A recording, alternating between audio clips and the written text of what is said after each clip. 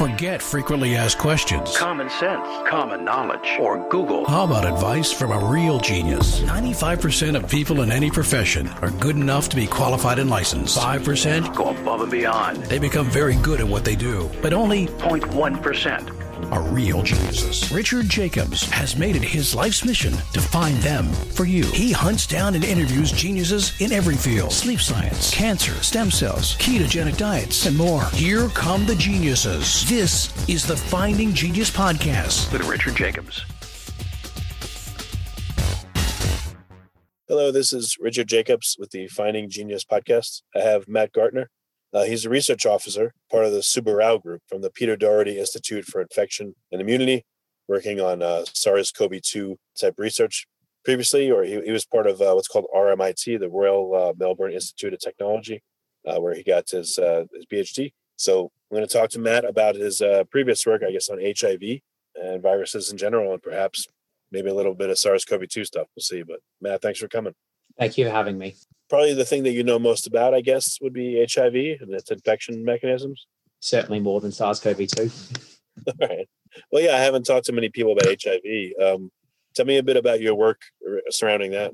Yeah, so my PhD essentially had two different goals, but they were both surrounding the ability of HIV to establish a latent reservoir. So HIV infects CD4 T cells, so they're one of our main immune cells. And the infection either has two fates: a productive infection, which usually ends up killing the cell within about 24 hours, or a latent infection, which is essentially when the virus hides within that immune cell and our immune system doesn't realize that's infected. And this latent infection essentially allows the virus to persist in people living with HIV, even if they're on suppressive antiretroviral treatment. So the two questions I was really looking at for my PhD was, how is HIV establishing this reservoir? So how is it infecting certain types of immune cells to then, establish this reservoir?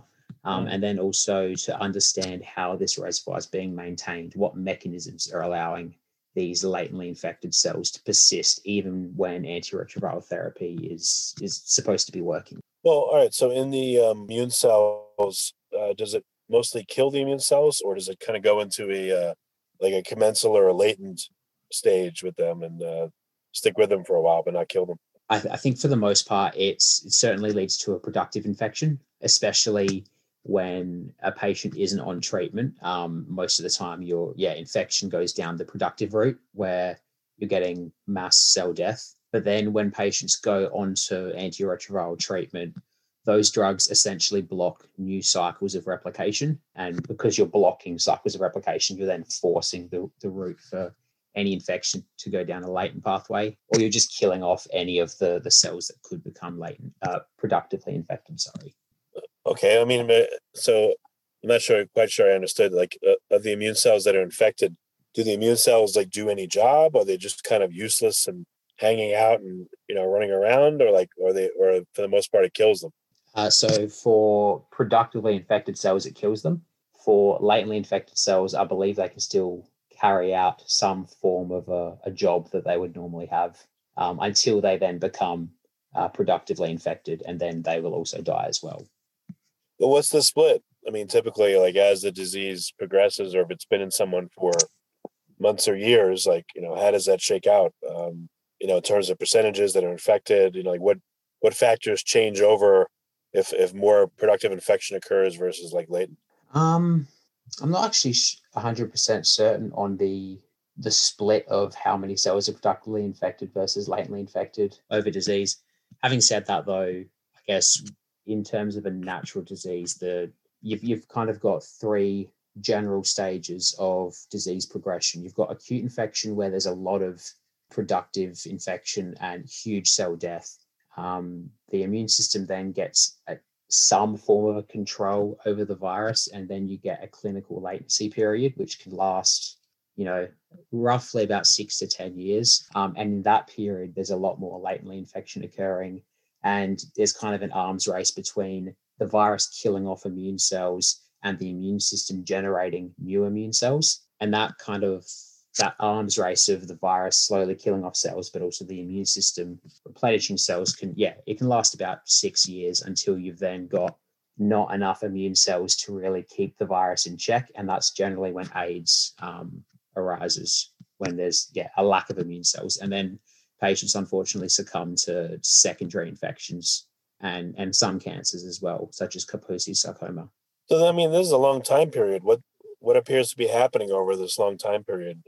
Have people looked at it longitudinally to see what happens? Yeah, I mean, for the most part, I believe the clinical latency period is asymptomatic. So, generally, you if you haven't picked up that you're HIV infected during acute infection, which is normally when flu-like symptoms can occur, you won't know until AIDS essentially hits. And I think that was a big problem back in the 80s when HIV was starting to take off in the US, that no one really knew they had it until it was too late and they were diagnosed with AIDS, or they showed up with these secondary infections in hospital.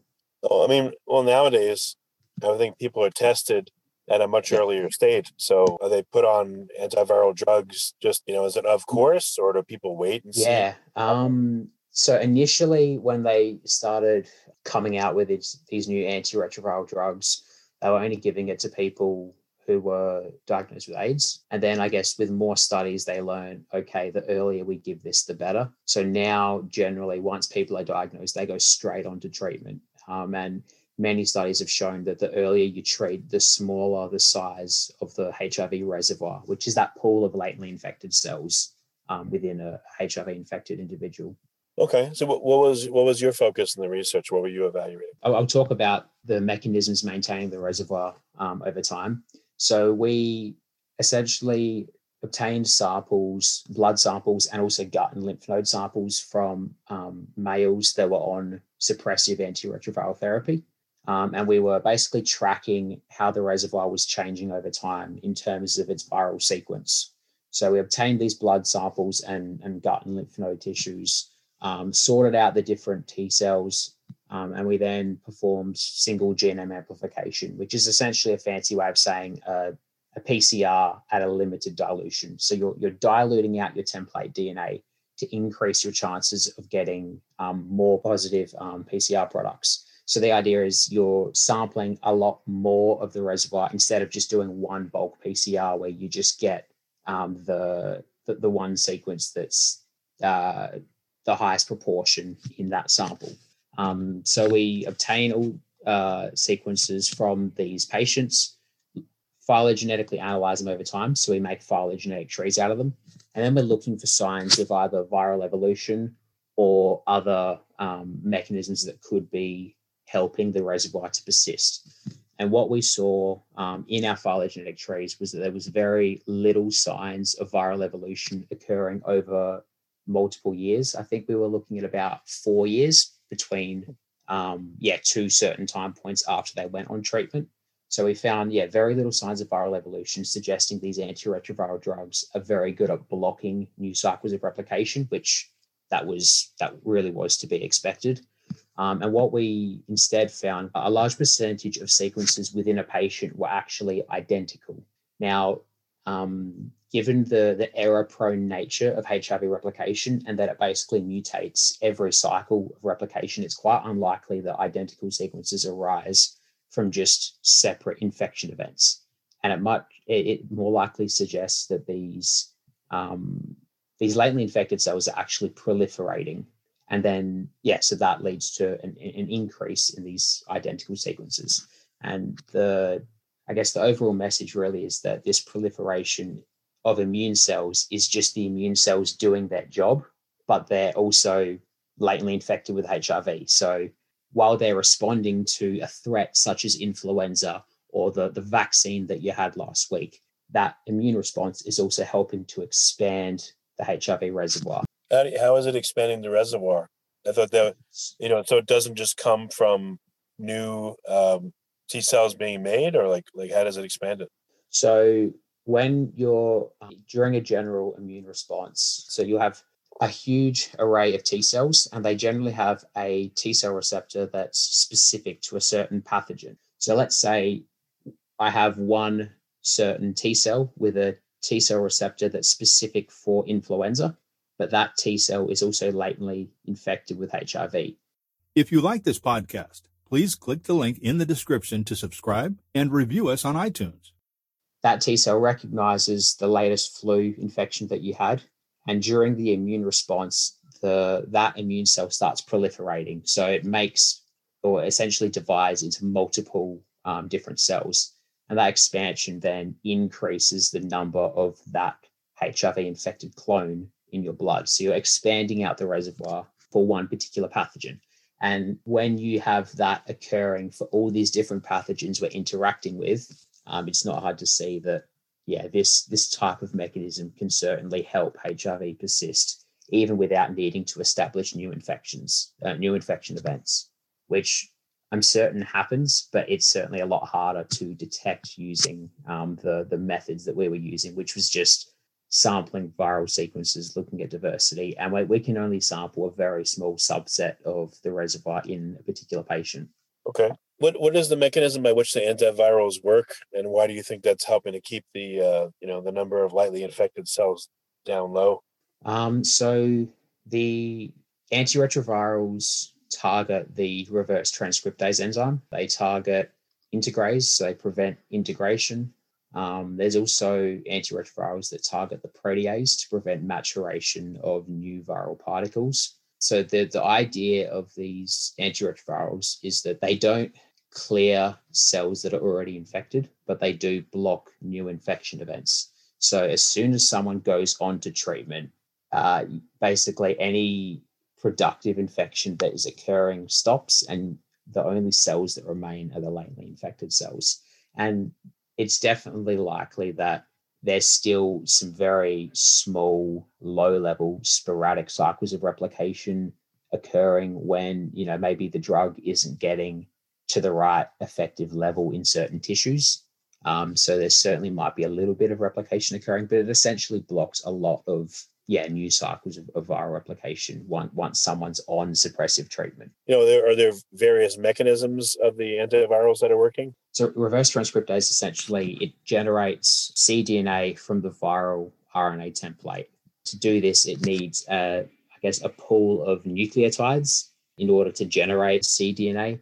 So these reverse transcriptase inhibitors essentially mimic a nucleotide. And so during the process of reverse transcription, these essentially dud nucleotides will get inserted into the cDNA that's being generated and generate basically a defective cDNA. So that cDNA that's been generated then won't be able to integrate and produce viral protein. So that essentially blocks the virus in its tracks, basically, because it prevents it from making a functional copy of itself within the cell. What are the trade-offs of that? One problem I would imagine for these certain types of inhibitors is that they could possibly also prevent DNA replication occurring, possibly, if they were to get into the nucleus, and that they could certainly slot into just DNA when it's been replicated and block DNA replication. That could certainly be a problem and lead to toxicity.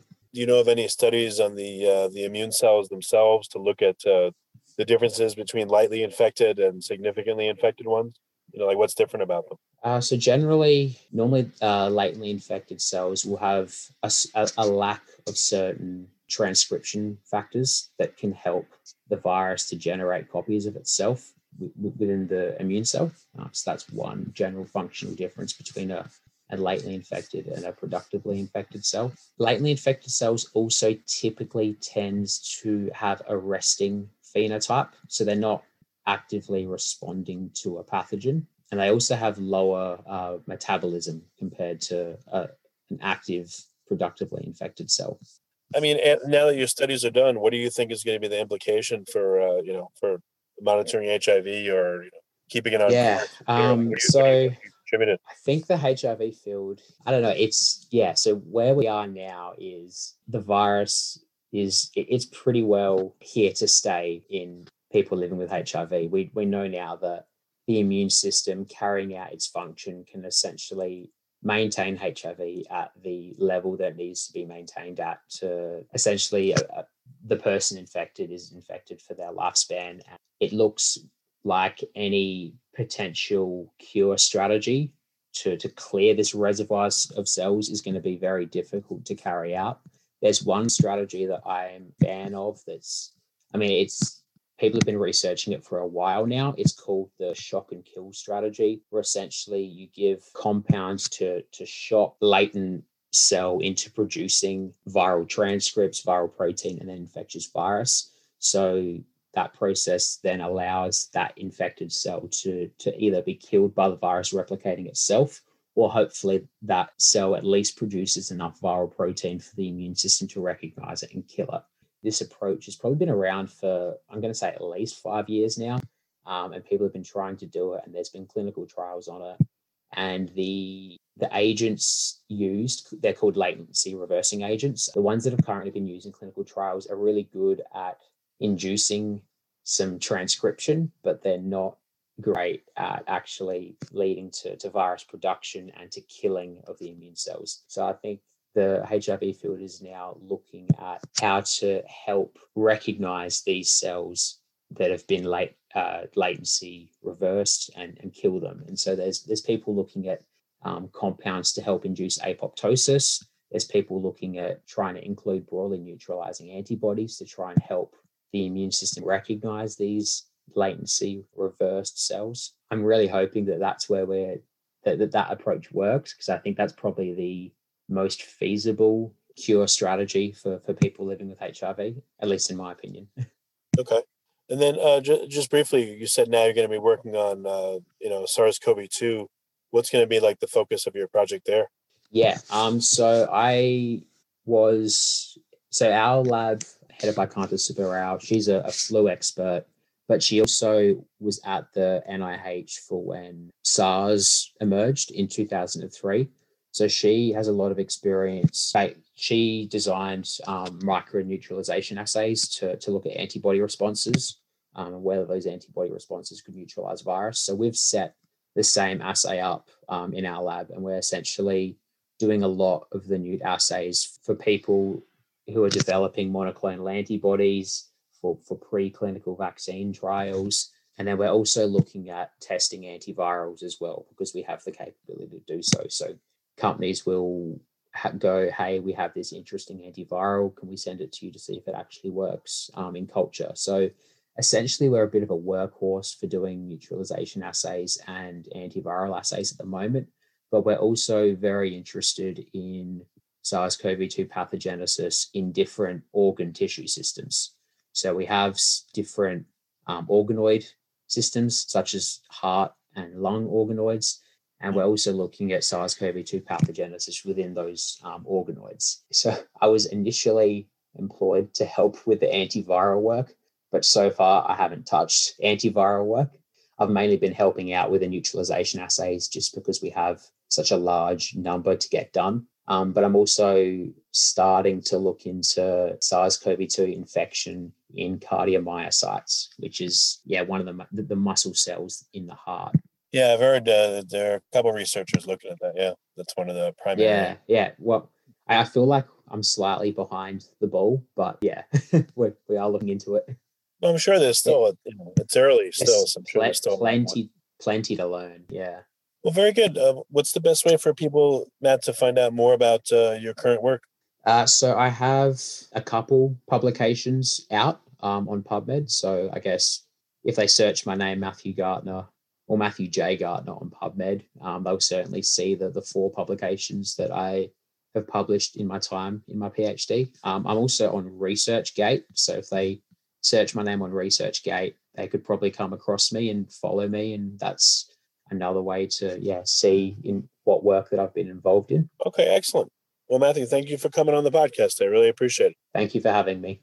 If you like this podcast, please click the link in the description to subscribe and review us on iTunes. You've been listening to the Finding Genius podcast with Richard Jacobs. If you like what you hear, be sure to review and subscribe to the Finding Genius podcast on iTunes or wherever you listen to podcasts. And want to be smarter than everybody else? Become a premium member at findinggeniuspodcast.com. This podcast is for information only. No advice of any kind is being given. Any action you take or don't take as a result of listening is your sole responsibility. Consult professionals when advice is needed.